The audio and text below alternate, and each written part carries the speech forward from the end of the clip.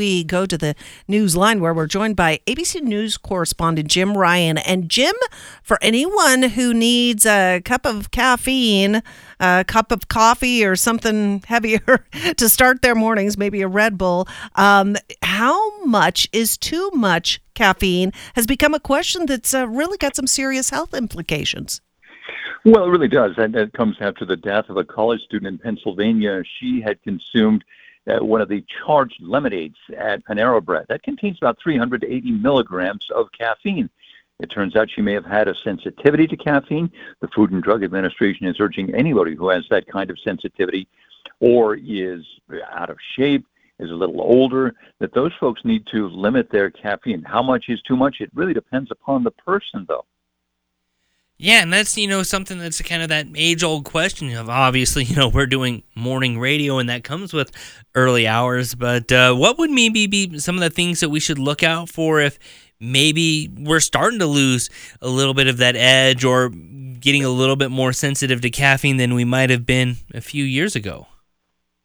Well, the Food and Drug Administration, Andrew, says that you've had too much caffeine if you start having insomnia, and that's kind of what caffeine is for, is to wake you up. But if you're getting jitters or anxiousness, and the FDA says an increased heart rate, upset stomach, a headache, or you start feeling just a general sense of dysphoria or unhappiness, if I've had too much, Andrew, I start to notice tunnel vision. The vision starts to close in into a little circle simply from too much caffeine. Those are some of the signs that you've probably had too much. You need to realize how much is in those beverages that you drink. A lot of folks don't have any clue as to what's in their beverages. 12-ounce can of caffeinated soft drink has about 30 to 40 milligrams of caffeine. 8-ounce cup of coffee, 80 to 100 milligrams. The daily recommended limit for an average adult who's in pretty good shape is about 400 milligrams per day. So you're talking about maybe 4, maybe 5 cups of coffee on the outside before you start feeling some of those effects. And that's good that you point that out because, believe it or not, I have tried very frequently to find how much caffeine is in. I like Diet Coke and I like the cans of Diet Coke. And to find how much caffeine is in there, it's not easy to find that, that it's not really there on the label. Sure, and you can find all that, though, listed online. It's fairly easy to track it down if you take a peek out there at the web.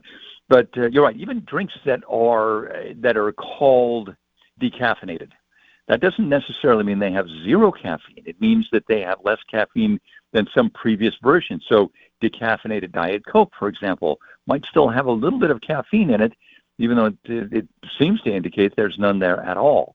So, yeah, it's a very small amount. You probably, if you have a sensitivity to caffeine, you'd be okay. But, it all depends upon the person. It depends upon the beverage that's being consumed. It also depends upon the person's age. The FDA says that kids under 12 years old probably should not have caffeinated drinks at all. Okay. I'm looking at my energy tea here, Jim. 95 milligrams of caffeine with one, and I have 2 of those a morning. Uh-oh. So you have 2 of those, maybe a couple of cups of coffee later in the day, you've just about bumped up against your limit. Pretty much hit my limit.